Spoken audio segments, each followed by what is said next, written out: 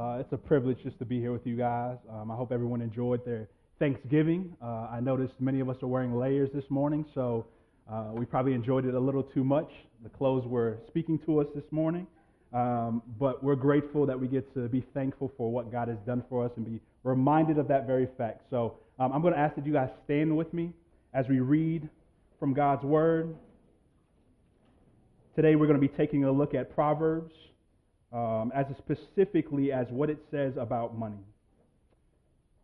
Proverbs Proverbs as well as other books speaks a lot about our money and resources and things of that nature. So there's about 20 or so passages that we're going to read just to help us understand the importance and significance behind money. So we're going to be bouncing around, but if you look to the screen, each verse will be up there. The first one is Proverbs 11:4. It reads, "Wealth is not profitable on a day of wrath, but righteousness rescues from death." Proverbs 11:7. If you can go back. Oh, there we go. Proverbs 11:7. "When the wicked person dies, his expectation comes to nothing, and hope placed in wealth vanishes." 11:24. "One person gives freely, yet gains more. Another withholds it, and withholds what is right, only to become poor." Verse 25, "A generous person will be enriched, and the one who gives a drink of water will receive water."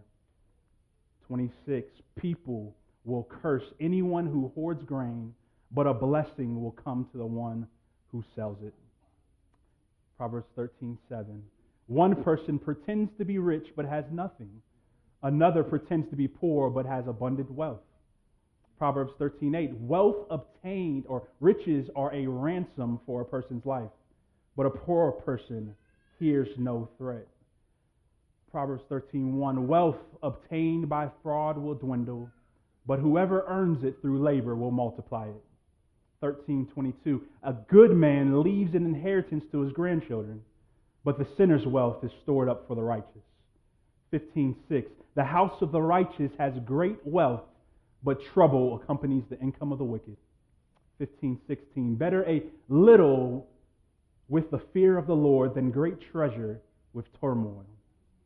15:17, "Better a meal of vegetables where there is love than a fattened ox with hatred." 17:1, "Better a dry crust with peace than a house full of feasting with strife." 17:16, "Why does a fool have money in his hand with no intention of buying wisdom?" 18:1, "The wealth of the rich is his fortified city. In his imagination it is like a high wall." 20:17, "Food gained by fraud is sweet to the person, but afterwards his mouth is full of gravel." 21:6, "Making a fortune through a lying tongue is a vanishing mist, a pursuit of death." 22:2, "Rich and poor have this in common: the Lord makes them all." 22:7, "The rich rule over the poor, and the borrower is a slave." Borrower, thank you. Everybody help. Thank you for the help. "Is a slave to the lender." 22:16, "Oppressing the poor to enrich oneself, and giving to the rich both lead only to poverty." 23:4, "Don't wear yourself out to get rich. Because you know better, stop." 23:5, "As soon as your eyes fly to it, it disappears. For it makes wings for itself and flies like an eagle to the sky." Proverbs 28:22, "A greedy one is in a hurry for wealth. He doesn't know that poverty will come to him." Proverbs 28:27, "The one who gives to the poor will not be in need, but the one who turns his eyes away will receive many curses." Proverbs 37, "Two things I ask of you. Don't deny them to me before I die. Keep falsehood and deceitful words far from me. Give me neither poverty nor wealth. Feed me the food I need. Otherwise, I might have too much and deny you, saying, 'Who is the Lord?' Or I might have nothing and still profaning the name of my God." Would you join me in prayer? Father, in light of your word, Father, we already feel the weight of we need your help. We already feel the weight of our neediness towards you, because just hearing your word and seeing your truth, Father, it exposes us. God, I pray that your word would be a support for us this day. Would you remind us not of your truth as to crush us, but would you remind us of your truth as to free us? Would we not find condemnation or conviction or whatever it may be as the only thing that you offer us today? Would we be reminded that you extend to us grace and mercy? You're rich in those things. And would those be the things that lead us to greater repentance?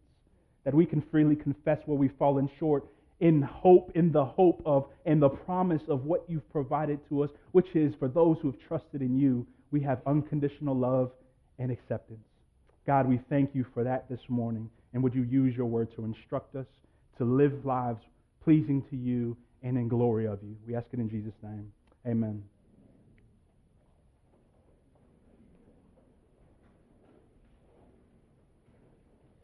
In 2004, during my sophomore year of college, my parents decided to buy me a car.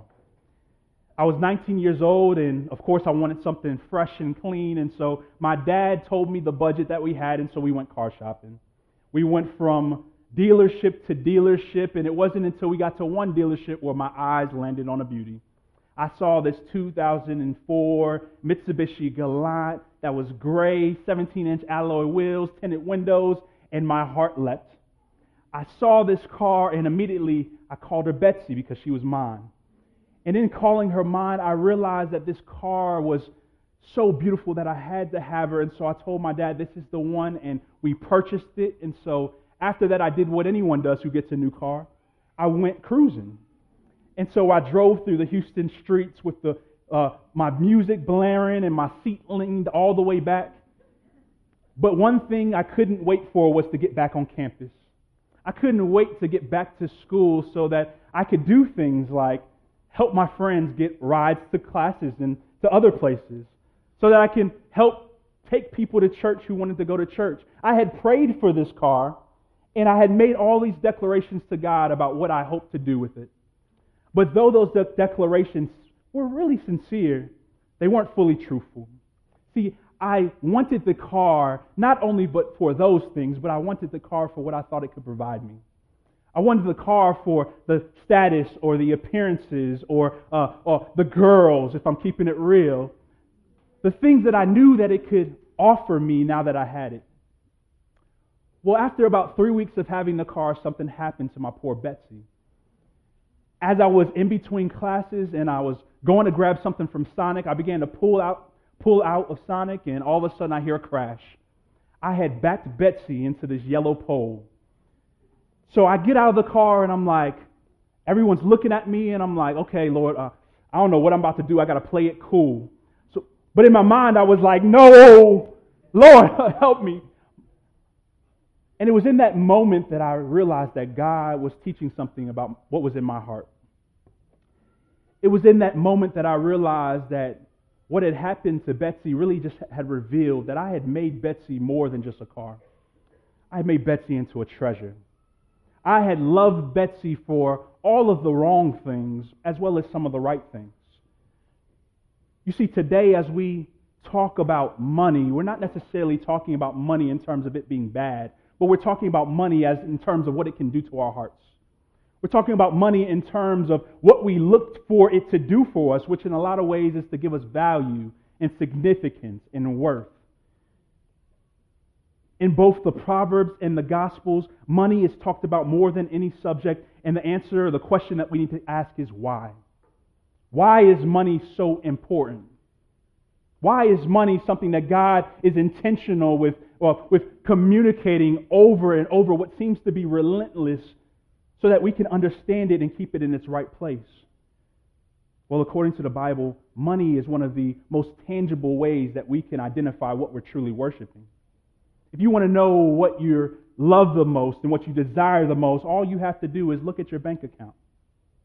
Look at your bank statement. See what it is that you give to, who it is that you give to.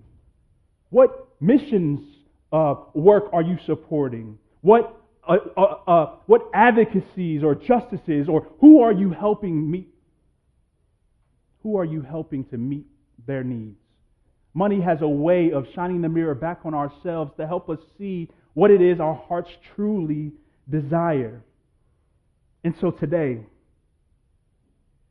what I want us to do is I want to convince us, I want to allow God's word to convince us that money is a tool and not a treasure. If there's any takeaway that you get from today's word, I want us to hear that money is a tool and not a treasure. So the first point is this: money shouldn't be treasured. Money shouldn't be treasured. Let me first say this, that money is not a bad thing. Money is a good gift from God. It is meant for our enjoyment in a number of ways. Most of us know in this room that money affords us opportunities to go on things like vacations, to buy nice things, to wear nice clothes. It is a good thing. However, we're not talking about the inanimate object of money, but rather, as I mentioned earlier, what it does to our hearts. You see, to treasure something is to be ruled by it. It's to be enslaved to it. It's to have to commit ourselves to achieving it or getting it for ourselves above all else. Today, as we talk about money, think of it in terms of how money can become our greatest treasure. The problem is that God wants to show us that money can't be all that we want it to be. Money can't do for us all that we hoped it can. And so the text will draw our attention to money's goodness, but also its limitations. There was an ice cream company a while back that came up with this delectable treat called a Klondike bar. And really, this Klondike bar really is just a square of vanilla ice cream covered in chocolate. But to them, it was so delicious that they came up with this motto: what will you do for a Klondike bar? And in that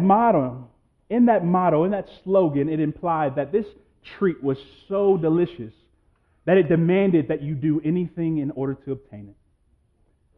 Money will demand the same thing from you and I. Money will demand that we make it our God and that we are willing to do anything to obtain it. So how do we know that money has become our treasure? Proverbs gives us 5 things to look at as a diagnostic. And the first one is this: we look to money for security. We look to money for security. Proverbs 18:1 says this: the wealth of the rich is his fortified city. In his imagination is like a high wall. First, we need to recalibrate what we think about terms like wealth and rich in the Bible. For many of us, when we think about the wealthy or the rich, our minds immediately fly to people like Oprah Winfrey or Bill Gates, or those who own multiple houses, or those who go on extravagant trips. However, if we only compare wealth and riches in our culture or in first world scenarios, we'll remove ourselves too quickly from the equation. Wealth in the Bible has to be filtered through the lens of the entire world. A few months ago, me and Tim, we went to Kenya, and it was over in Kenya that I realized that what we deem to be poverty in this country is completely different in Kenya and other third world countries. You see, when I went there, I began to see that though there were many hardships in this country, one thing that I noticed was that there are also great privileges. There are great luxuries that we have here. It was being over there that I walked through unpaved streets and I saw children sitting on the side of the road with no clothes on their back, as I realized that the luxury of having running water really was a luxury. That when I came back and I drove through the neighborhood we're moving into, in some of the hardest parts of our city, I realized that, man, it made that look like Buckhead. It made what we have here look like extravagance. This is not to say that poverty in this country isn't bad. It's not to say that there are things that we should, as Christians, we should strive to ensure that people are lifted out of those very things. But it is this to help shape our perspective. That if you're in this room right now and you have the ability to use extra money to buy you a Big Mac, you're rich. If you're in this room right now and you have multiple pairs of clothes and clothes that you haven't worn for years, you're rich. If you can go to your toilet and hit a button and flush what you left in there, you're rich. We have to recalibrate our perspective of wealth beyond what we only see in this country and realize that according to the rest of the world, we are within the top percentage of the wealthy. Think about that as you hear about money being used in the Bible, that God has blessed even the lowest of us tremendously, and that living here is a gift.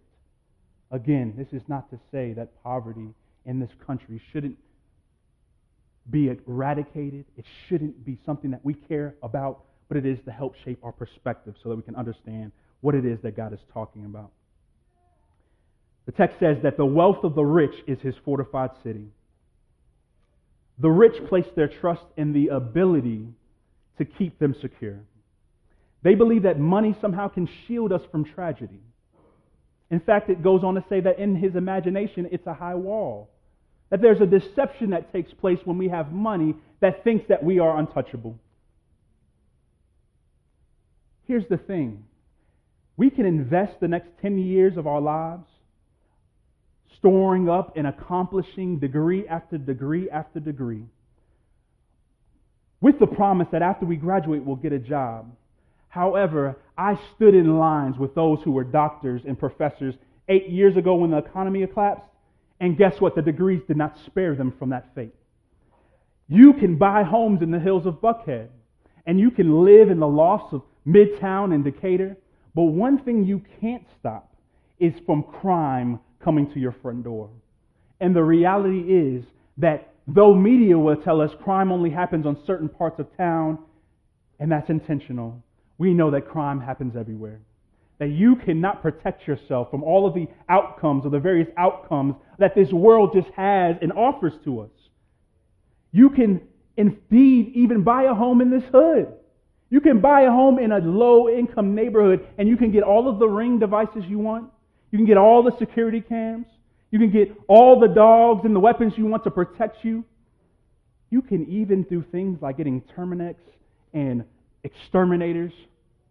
But that's not going to give you a foolproof assurance that those termites won't find a gap and won't eat up your wall and cause your house to fully collapse. Money affords us this delusion, this illusion of security that, despite all of our efforts, we cannot fully control. If we look to money for our security, what we're saying is that what we really want most is control. And if we're honest, the safest place for us to be at all times is in the arms of our very own plans. We like to control and dictate what will and will not happen in our lives, and the reality is we can't. That's fool's gold. You can't control every outcome of your life. But money will not give you any more security than a seatbelt in a plane crash. Money will not give you any more security than a seatbelt in a plane crash. And the reality is, for you and for I, the plane is going down. Every day that we wake up in the morning and we take another breath, that's one day closer to our death. And that may seem morbid, but that's the reality of life. That's what we have to look forward to, at least for those who have not trusted in Jesus, that one day we will breathe our last. Brothers and sisters, realize that money is not as strong as you think it is. Money is not as strong as you think it is. But not only that, we look to money for our hope. 11:7 says, when the wicked person dies, his expectation comes to nothing, and hope placed in wealth vanishes. This one commentary puts it like this: money brings with it an expectation of a longer life and a better quality of living. It holds within it the promise of getting more riches, of attaining more hour, of obtaining more honor, of enjoying more pleasure here, and of having happiness hereafter, and of being delivered from the wrath to come. The writer says that hope in wealth will vanish. What it says it will provide you will not extend into the life after death. There was this woman who met a friend of her father's whom hadn't seen him in a long time. This woman's father was a devout Christian, and so what she enjoyed doing most was to talk about how her father persevered through things like suffering and trials and illness. Well, as she was sharing with her father's friends what the Lord had done in her father's life, the friend, however, had lived quite a different life. The friend had given himself over completely to earning money and hoarding every cent that he could. He had indeed become very wealthy. But he didn't have the same glad anticipation of heaven as her father did. He explained it to his daughter this way: your father can be more optimistic about heaven than I, for one simple reason. He is going to his treasure. I will be leaving mine behind. This story encaptures exactly what the psalmist says in Psalm 49:16 through 20, as it reads, "Do not be afraid when a person gets rich, when the wealth of his house increases, for when he dies, he will take nothing at all. His wealth will not follow him down. Though he blesses himself during this life, and you are acclaimed when you do well for yourself, he will go into the generation of his fathers. They will never see the light. Mankind with his assets, but without understanding, is like animals that perish." Placing our hope in wealth is like eating cotton candy. Its size promises fulfillment, and it's beautiful to the eye. But the moment that it hits our tongues, it disintegrates. It vanishes, leaving us unsatisfied and unfulfilled. We need something to give us hope that extends beyond this life, that extends into the life to come. This life is but a blur, so why trust in something with a shelf life?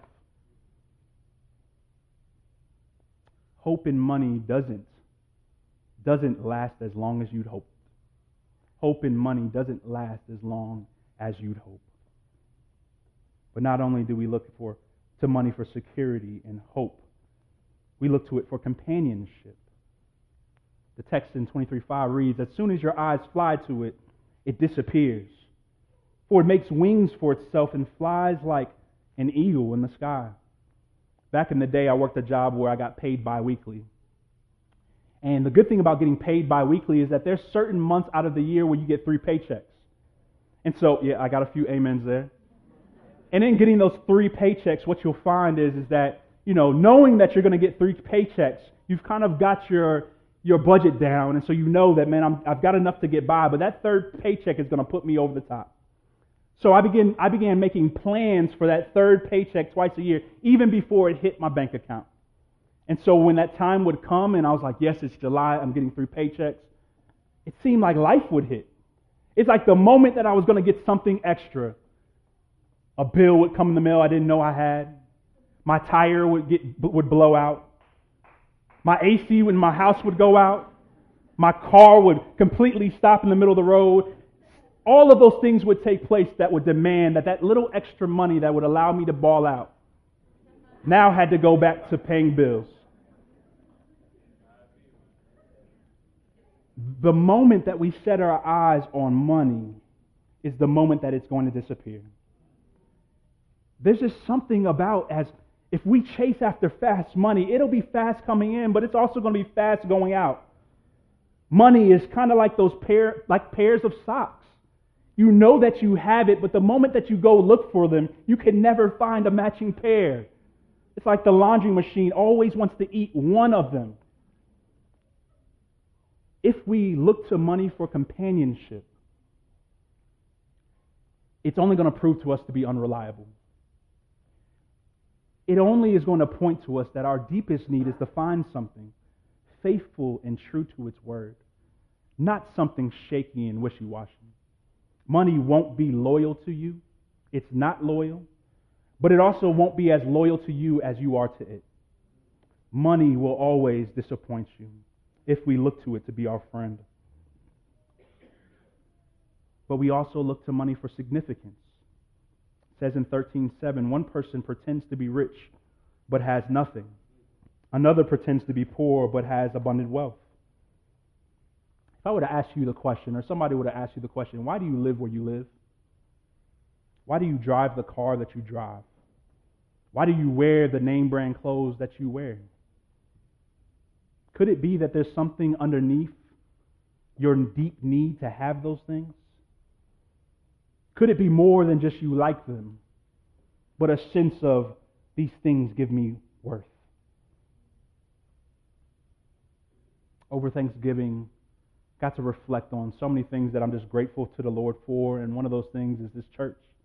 Pastor John alluded to it earlier, but what I've been most grateful to see is that before this church even started, there were so many people out here that said, you can't plant churches in neighborhoods like this. You can't go into a community that the average income is only $30,000 to $40,000 and actually think that a church will thrive there. And over the last almost 4 years, God has provided not only to meet our needs, but He's provided above our needs. And it's in that the way in which He's done that is He's brought people from all over the city of Atlanta to partner with us in the gospel work that God has given us here as a church. And in Him doing that, He's given us members who are generous with the resources that God has given them, and that many could say are wealthy. Now let me stop here as a pastor, disclaimer, I don't know what any member in this church gives. I don't know what your bank account is. I don't know how much you make. We don't look at those things. But as we go through membership processes, one thing that we do know is we know what people have left behind in order to be a part of this work. We hear of the stories of families who have left the mansions in North Atlanta to sell all of those things to come and live lowly, simpler lives here for the sake of the gospel. We have families that have denied promotions and opportunities to go and make buku money, but loved what God was doing here in the family that He provided for them here more than they loved that increased paycheck. We have families here and people here who last week, when a need in our church came up, it was less than 24 hours that the church came together and provided above and beyond the ask that was given so that one of our members could continue her education in school. God has given us so much to be grateful to, and so much to be grateful for here as a church. And I'm grateful to know that there's so many of us who have not looked to money for our significance. So many of us who have not looked to money to give them something or give them more than what God has already given them Himself. But as much as there is to be grateful for those who haven't placed their significance in money, some of us have.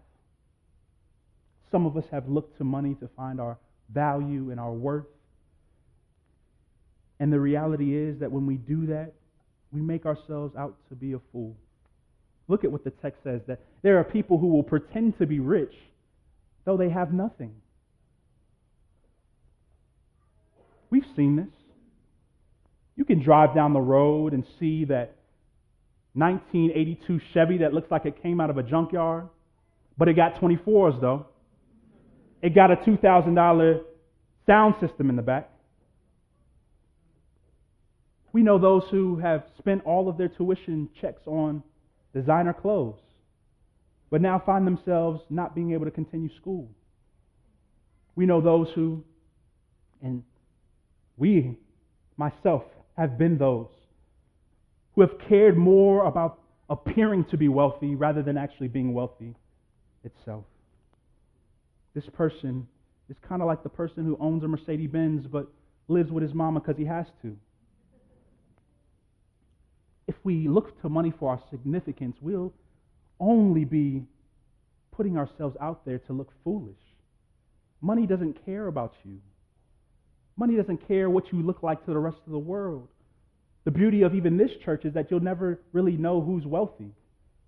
Not that that's a bad thing, but there's wealth in here with people who have done the latter and said, my wealth and what I can put on my body doesn't define me, and so therefore you'll never know that I'm rich. At least from the external appearances. But they're willing to give and give to help meet needs. And that's true wealth. Trusting in money for significance, it will only lead you to place your identity in what you can acquire rather than what has been acquired for you. But it also will lead you to elevate yourself over others who don't have what you have. You'll begin to look down on people who can't afford to go the places that you go. who can't afford to wear the type of shoes that you wear. And you begin to treat them not as those beneath you economically, but those who are actually just beneath you. Look here what the Lord says in 22:2. It says that rich and poor have this in common. The Lord makes them all. Have you thought about it that way? That those who are rich because God made you rich? Those who are poor because God made you poor? God doesn't view rich and poor the same way that we do. You may not have material things, but that doesn't change your worth. You may have material things, but that doesn't indicate your worth. God sees rich and poor as those both needy for the gospel.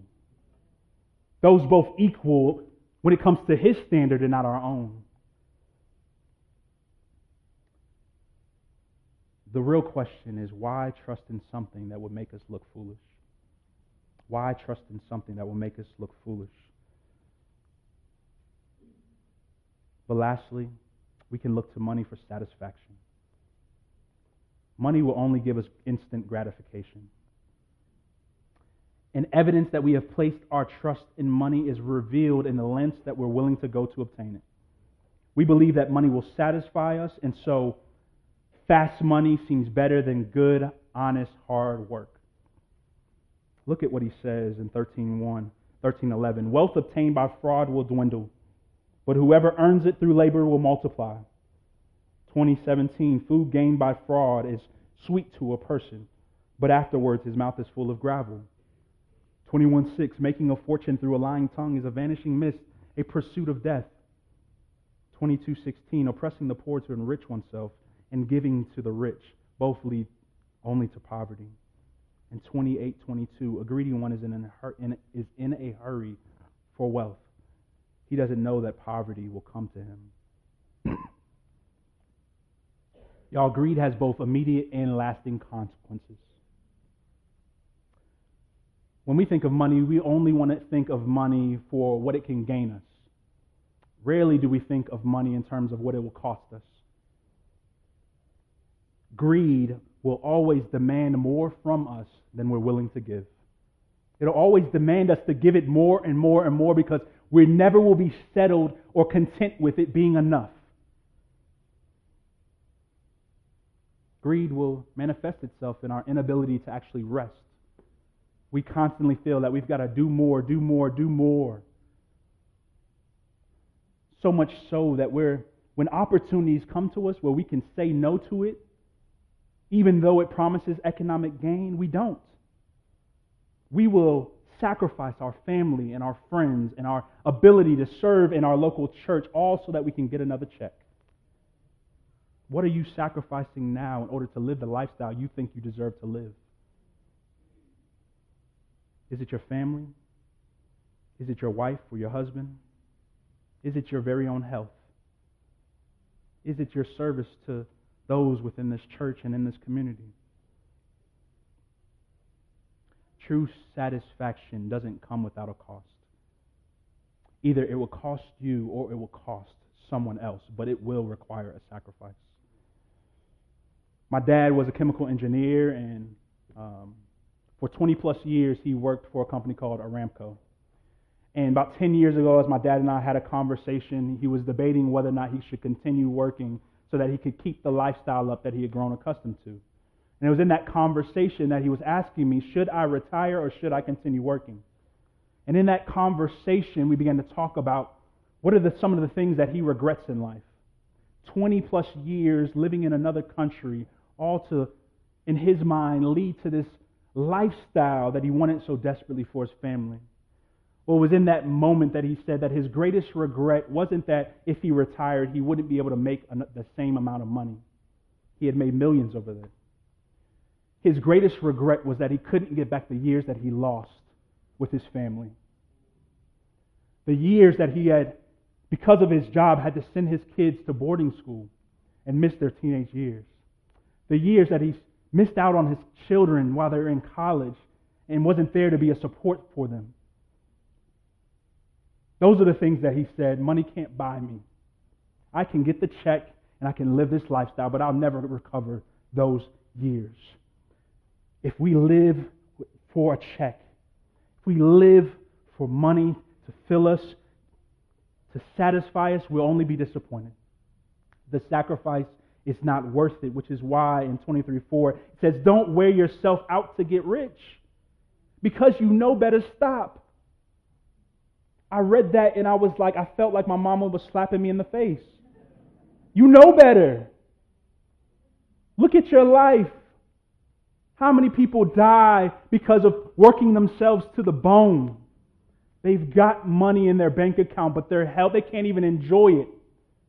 They can't even enjoy their loved ones because the stress of their labor, only to get paid more and more money, has left them on their bed.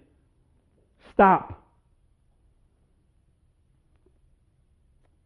The greatest temptation of money is to treasure it above everything else. And when you make it your treasure, you will eventually see that it has limitations. The writers will go so far to tell us what's better than money. What's better than money? 15:6. Better a little with the fear of the Lord than great treasure with turmoil. The fear of the Lord is better than money.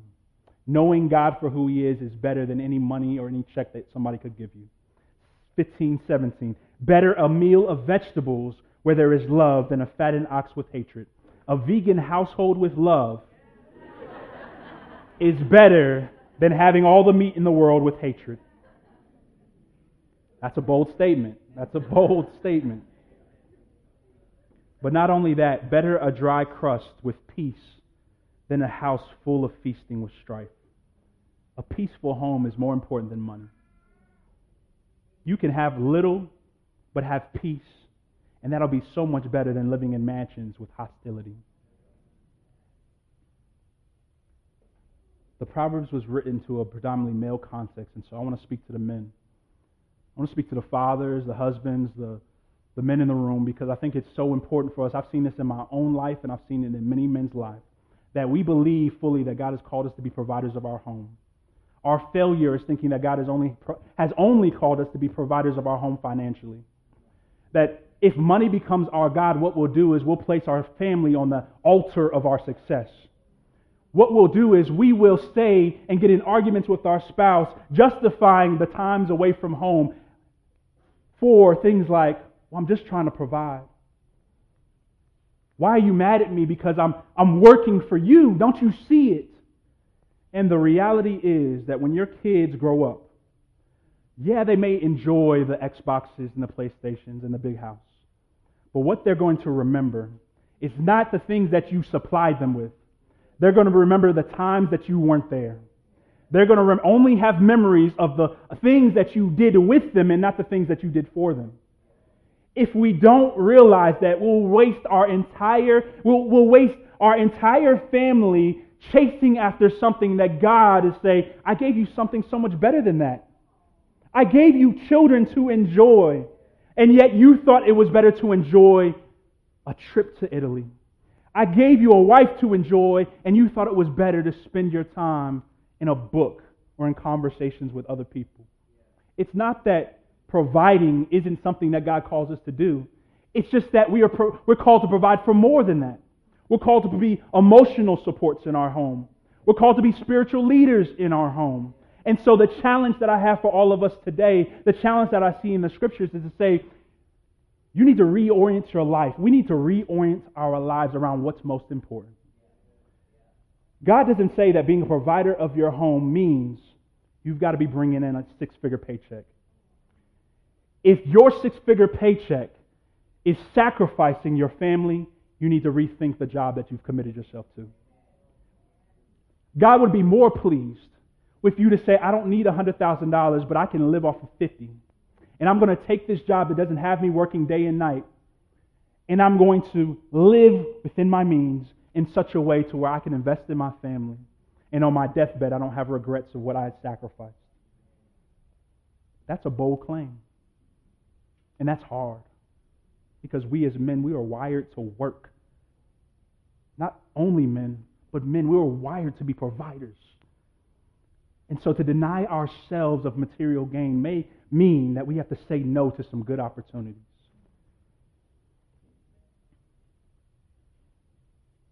I'm going to let that sit a little bit. because there's probably thoughts going on in your head of, that's crazy. That's crazy. But ask your wife what's most important to her. Have you ever done that? Asked her what's most important? I guarantee you, if she loves you, she's not going to say, I love what you can bring to our family more than I love you.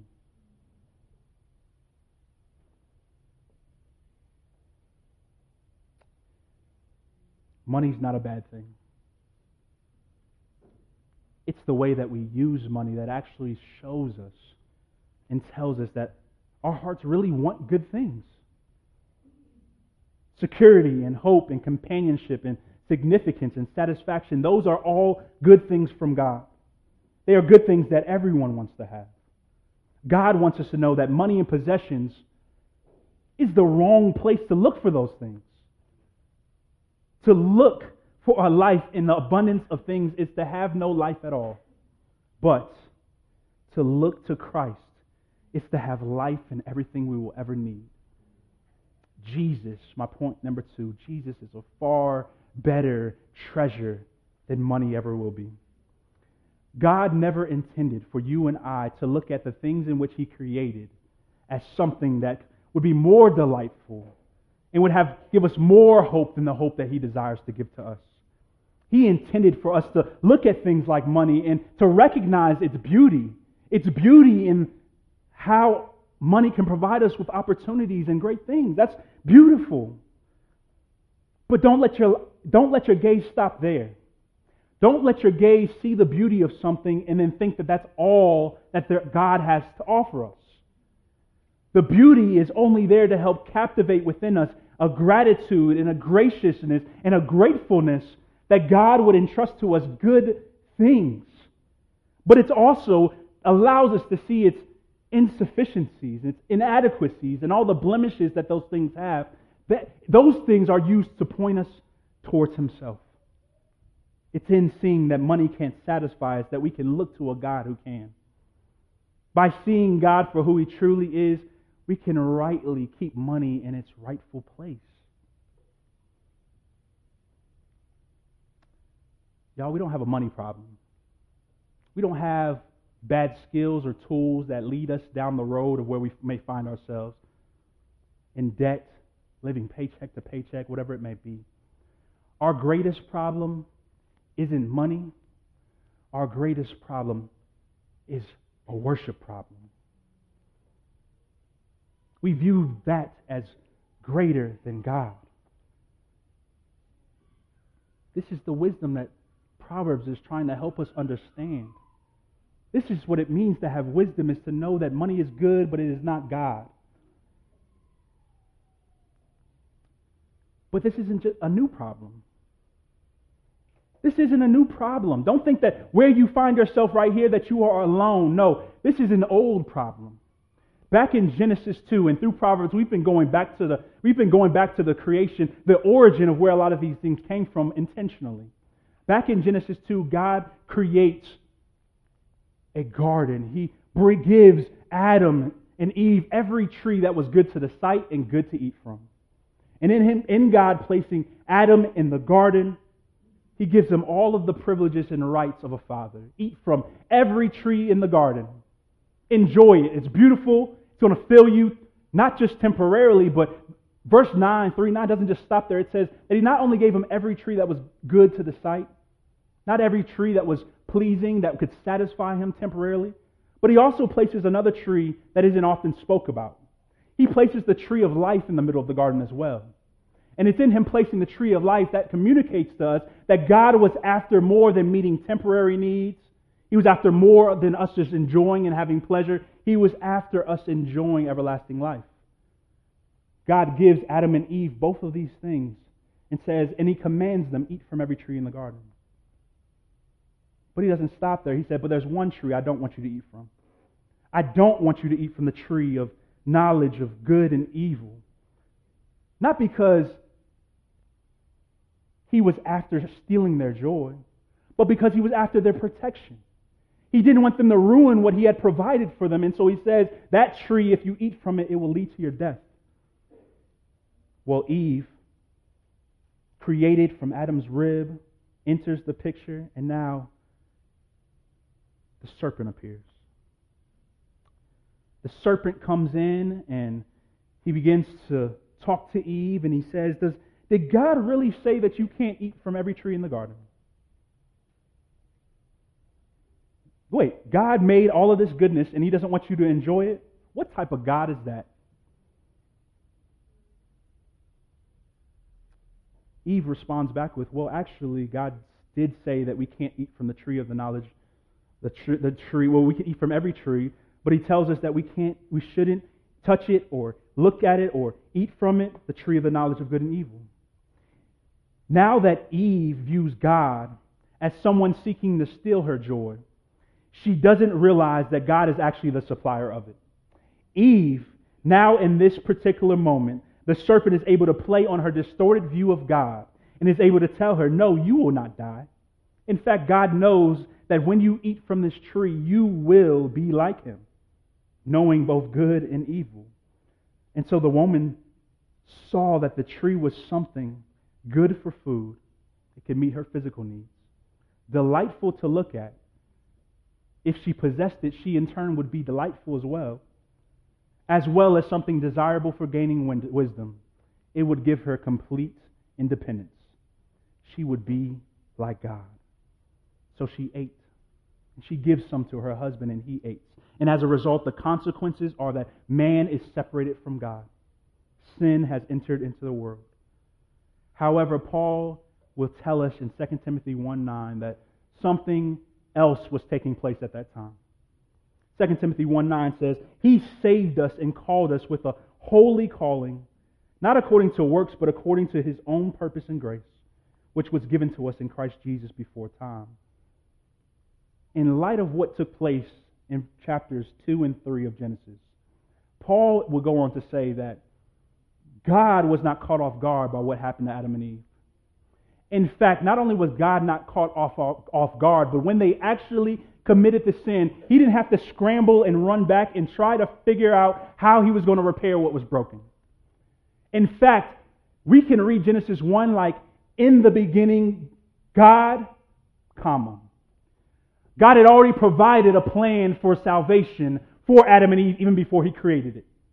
Even before Adam and Eve, even before God gets to in the beginning, God created the heavens and earth. At that break, God had already provided atonement for the very sin that His created being would do, though they weren't even created yet. Jesus becomes the vehicle through which God decides, I am going to repair what is broken, so that, unlike Eve, we don't have to worship something created by God, but we can worship the Creator Himself. Jesus now walks among us, inviting those who would look to money to be their fortress to say, no, don't look to money to be your fortress, because I am your fortress. As our God is a solid rock, those who hear my words and those who do it, you will be like the one who built his house on solid rock. When the disasters of life come and hit your way, you will not be blown away, but rather you will be the ones who remain steady and anchored. The security that Jesus offers us is in a life that extends beyond this world and enters into the life to come. A security that will not vanish when we close our eyes. A security that will keep us to the very end. 11:4 says, wealth is not profitable on a day of wrath, but Jesus rescues from death. It is Jesus who has lived the perfectly righteous life for you and I. It is Jesus that in His death and resurrection, He made possible this great exchange that could take place. That God on the cross takes upon Himself our sin, and as a result of Him taking on our sin, He now extends to those who would trust in Him a perfect record of righteousness. The righteousness that rescues from death is Jesus' righteousness alone. Jesus' righteousness is the only currency that will be acceptable enough to God to set us truly free. It is His currency that now allows it doesn't just allow us to be able to get out on bond. It's His righteousness that allows us to be completely set free.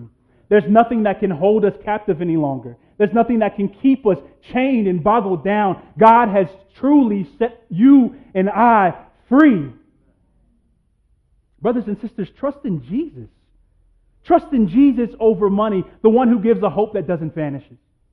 The one who gives us confidence that the hope we have is not temporary, but the hope that we have is eternal. An eternal hope that one day the glory of God and His Son will be manifested to us. A hope that one day our bodies will be redeemed from God. A hope that one day that there will be this great joining together of a righteousness that's been promised to us and it actually manifesting in reality. That we will look to this Jesus and we will see Him fully for who He is. And He will in turn look back at us and see us as perfect, as righteous. This is a righteousness that rescues us from death, but it leads us into God's marvelous light. Brothers and sisters, trust in Jesus. Trust in a Jesus who wants to offer us more than something that is shaky, something that is unstable. He wants to offer us true companionship. He wants to offer us a companionship that will never fail you. When He says something, it means that it was true. And if He says it to be true, then that means that we can bank on it. Jesus offers a companionship that will never fail you, that will never leave you. If money can, when we set our eyes on it, it will take wings and fly away. We can look to Jesus who, after He was baptized, the Holy Spirit of God took on wings and descended down to Him. And in Him descending down to Him, now He, because of what He accomplished in the cross, He now gives to you and I and those who trust in Jesus, He gives to us a Spirit that indwells within us. That there's a hope and a confidence that we can have that God is always with us because God dwells within us. But also look to Jesus for your significance. Trust that Jesus can give you the worth and the value that you desperately long for. When God breathed life into your nostrils, when God formed you and fashioned you in your mother's womb, He put His stamp on you, the dignity, the worth of being made in the image of God. And that is the very thing that gives you the ultimate value and worth that you long for. But not only that, Jesus declared you valuable because He was willing to send His Son to die for you. He was willing to take His only Son to take your punishment as His own and offer you everlasting life if you would trust in Him. Jesus isn't concerned about the externalities. He isn't concerned about you pretending to be right when you actually aren't. He's concerned with actually making you right, with actually changing you and giving you a brand new life. That now His Word and His Spirit and the things that He loves can flow in you and through you. The fact that God Himself, Jesus, who owns everything, left behind all His wealth, came to us in the form of man and as a servant, and died on the cross in His poverty, stripped of every material thing. Jesus hangs there, stripped of His clothes, stripped of anything that anyone would look at to say that's important. And yet He still dies. Yet He still dies. The one pretending to be rich or pretending to be poor but was actually rich. The one who looked upon our affliction and said, I'm still willing to obey God all the way to the very end. This Jesus pretended to be poor only so that we, if we trusted in Him, could be rich in faith. Our invitation is into His family. Think about that for a moment, that you and I, those who trust in Christ, can be called sons and daughters of God. What greater significance could you have in this life than that? But Jesus doesn't just give us security, doesn't just give us hope, doesn't just give us companionship, but He also gives us satisfaction. Jesus is the one who can truly satisfy all of your cravings and desires and needs. He's the one that if we were to look to Him, we can say, God, I need to look no further because I found You. I found everything that I wanted. Those who hunger are blessed because God is the one who satisfies. Those who would desire to be filled from anything else, no longer have to, because God is the one to which springs of living water flow in. Jesus says that if you trust in me, you will be satisfied. And the reality is that when you've tasted that type of grace, when you've tasted that type of relationship, what you'll find is it changes everything else. It changes your relationship with money, with your family, with your friends. It reminds you that God has done something for me that I could never repay Him back for. You'll finally be able to relate to money in a wise way, because you realize that money is not your greatest treasure. Jesus is. My last point. Money is something that should be stewarded. It is a tool. If you are like me, you may have battled with discontentment for years in your Christian walk.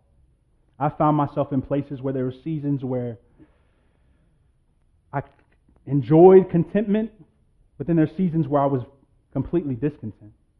Seasons where my love for money and what I thought it could offer you only landed me in a heap of debt. Only landed me in a heap of debt. And it was in those moments that, in light of what Christ has done, I can be reminded of the fact that even in my worst day, even in my money mismanagement, God's grace is still sufficient. And that if you are in this place and you hear all of this and you realize, man, I have trusted in the wrong thing, God is here to say, but trust in me now. And in you trusting in me now, we can recalibrate and reorient your life in such a way to where you can live not as money being your God, but as me being your God. When you've tasted this grace, your attitude toward everything changes. And so when it comes to money, don't think of quantity, but think of responsibility. Not amount, but attitude towards whatever amount that you have. It's not about being rich. It's about whatever God has entrusted to you, you steward it well.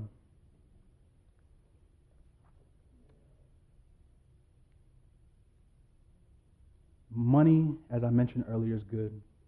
And with money being good, that means that God does delight in our use of it on ourselves at times.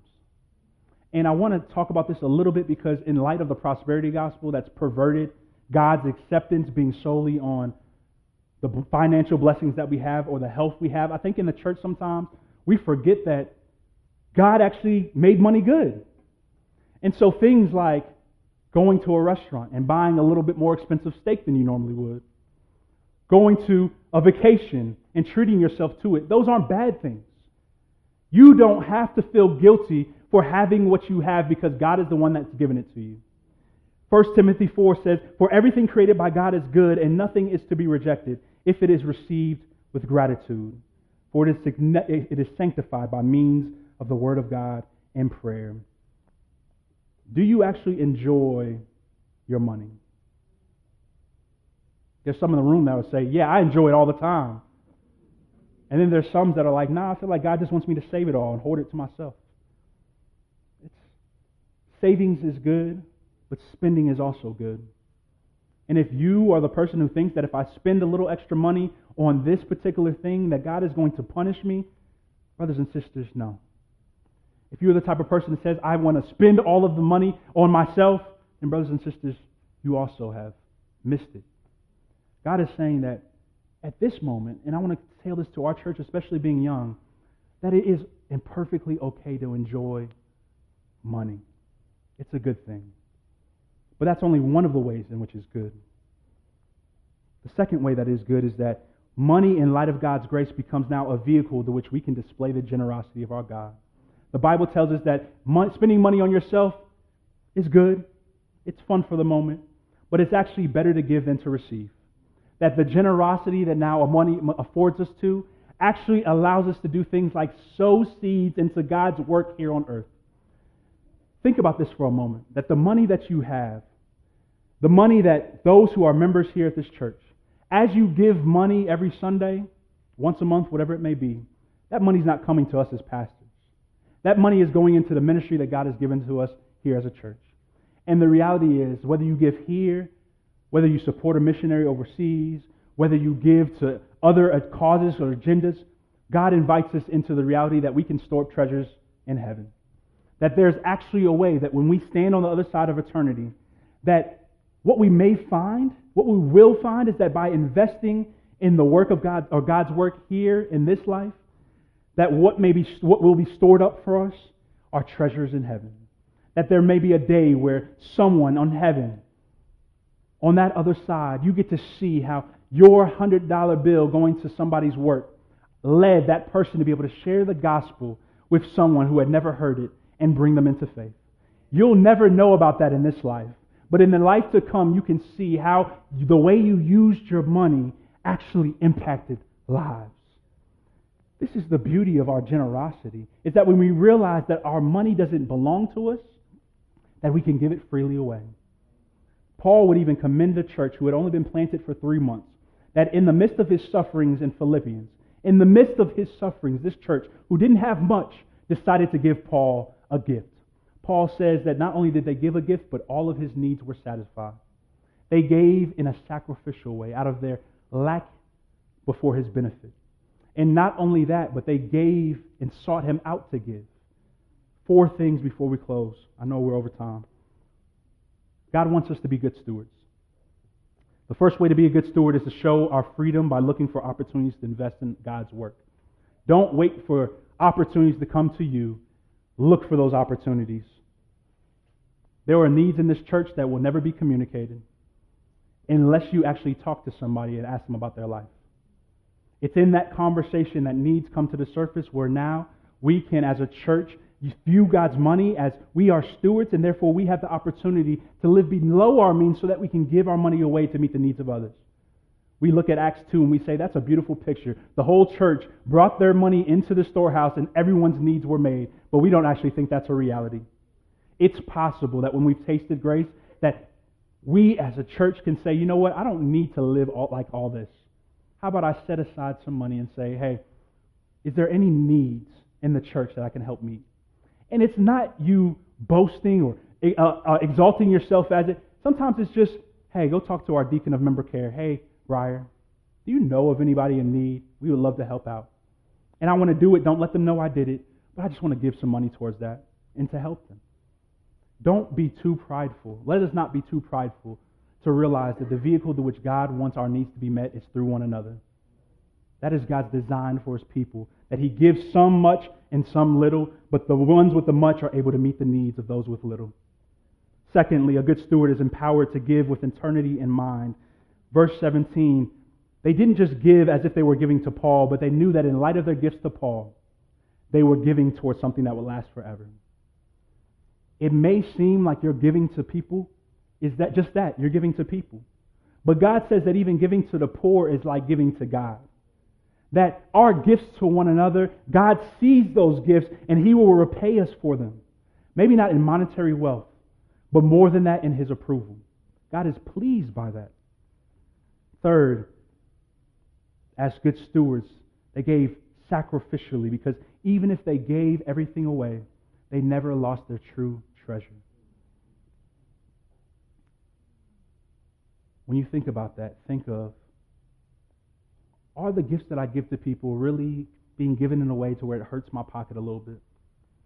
Am I willing to trust God enough to know that if He were to lead me to give somebody my last, that He still will take care of me?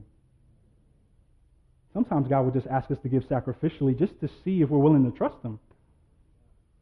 Just to see if we believe that His promises are true, that He will take care of all of our needs according to His riches and glory in Christ Jesus. And lastly, a good steward can do all of this because they know that God cares for them. We have assurance, y'all. Trusting in God means that we don't have to be anxious about what we wear or the food on our table. That as we seek God, as we seek His kingdom, then all those things are taken care of. Every last one of them.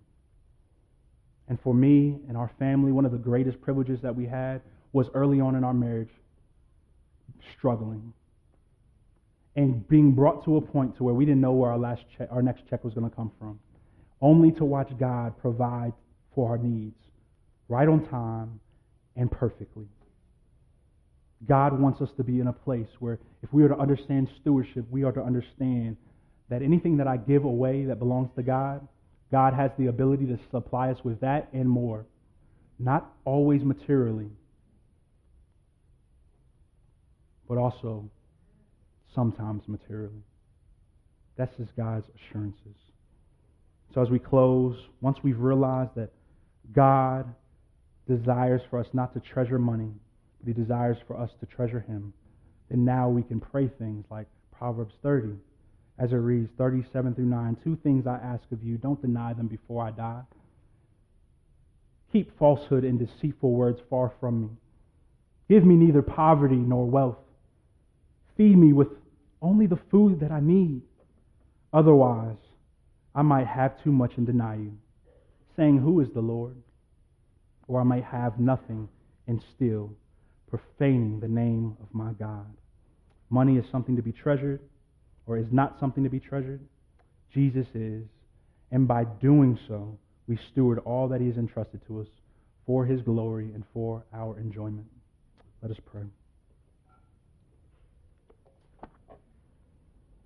Father, we thank You for what You've provided us with. You provided us with so much more than just material possessions. You provided us with Your Son.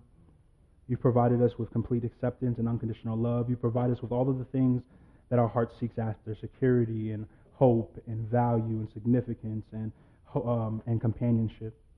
Father, I pray that as we hear from You today, Father, would we not be bogged down in despair, but would we be reminded of the fact that our hope lies with You, that Your gospel has freed us from being enslaved to money, and that we're set free to pursue things like godliness.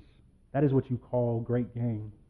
That we're able to free ourselves from holding tightly to money, and that we can freely give it away. God, You are a God who supplies everything we need, and would we rest in those promises, even in light of Black Friday passing and Cyber Monday coming tomorrow? Father, would we realize that how we handle our money indicates our greatest spiritual health? Father, would You help us? We ask it in Jesus' name. Amen.